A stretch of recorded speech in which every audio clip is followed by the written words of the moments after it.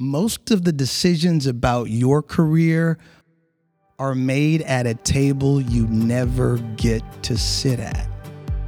Only 3 of the cars in the employee parking lot out of every 10 actually want to be there.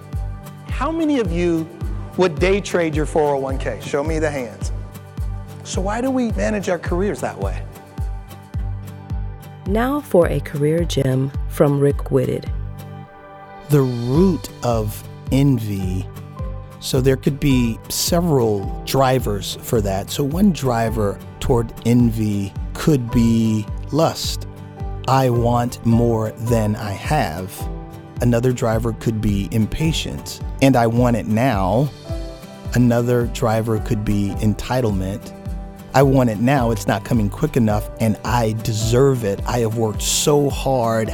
How could they give it to him or her? I mean, those are some drivers that can really kick off envy. And we have to be really careful. This is a viper, and it can really root some behaviors in us that could lead to problems, right? So, for example, going from the desire for more to impatience because I don't have it now and entitlement because I deserve it. I mean, those things could make me skip the rules. They could make me cut corners in the quality of my work. They could make me, go behind others' backs and do things that make me look good and make them look bad. I mean, there's just a source of things that come from that. And I think every statement that I just made, nobody listening is going, oh, that was me.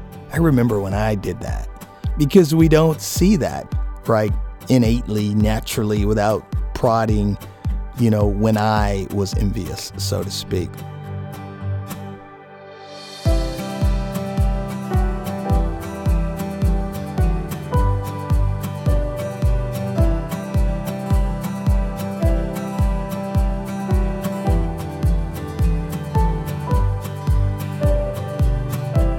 You've been listening to Career Gems with Rick Whitted.